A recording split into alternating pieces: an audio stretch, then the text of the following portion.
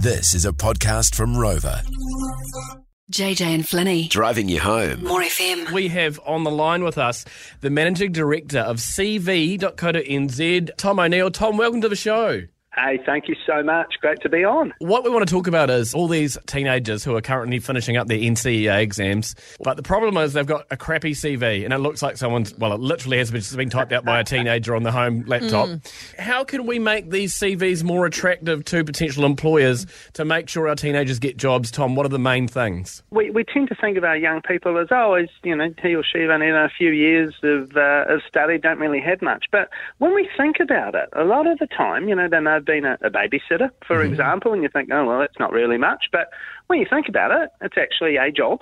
It's a job where you give this person the most important thing you own, your child. Totally. But also, more importantly, they now have a reference, a referee that they can leverage for new opportunities.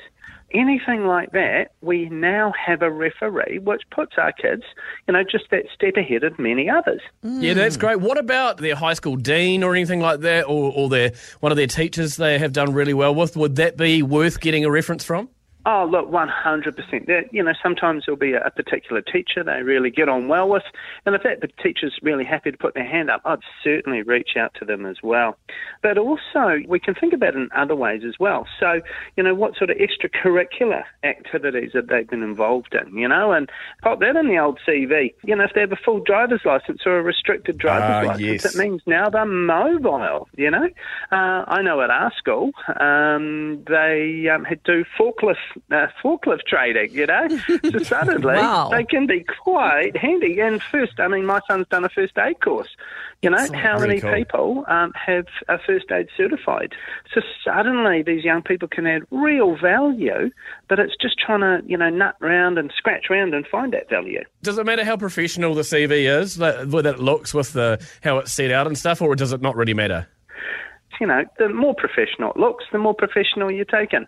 At the same time, it does seem a bit weird if a 16-year-old student's got something that looks, like you spent $1,000 on it. So, you don't need to go crazy, but you do need something that's professional. Yeah, you good. need something that really just puts a line in the sand and says, hey, here I am, here's this young person, and I'm wanting to take this first step in my career, even if it's part-time or whatever it is, because getting, part-time work experience, like let's say at a retail shop, you're dealing with all the people in the world. Working with something like a fast food outlet, you're dealing with everybody, rich, poor, angry, happy, all that stuff. And it gives them so many skills. Yeah, absolutely, Tom. Tom O'Neill from CV.co.nz. We love your expertise. Thanks for coming on the show. So grateful. Thank you. The JJ and Flinny catch up. Thanks for listening. Catch JJ and Flinny on More FM 3 p.m. weekdays. For more, follow JJ and Flinny on Instagram and Facebook.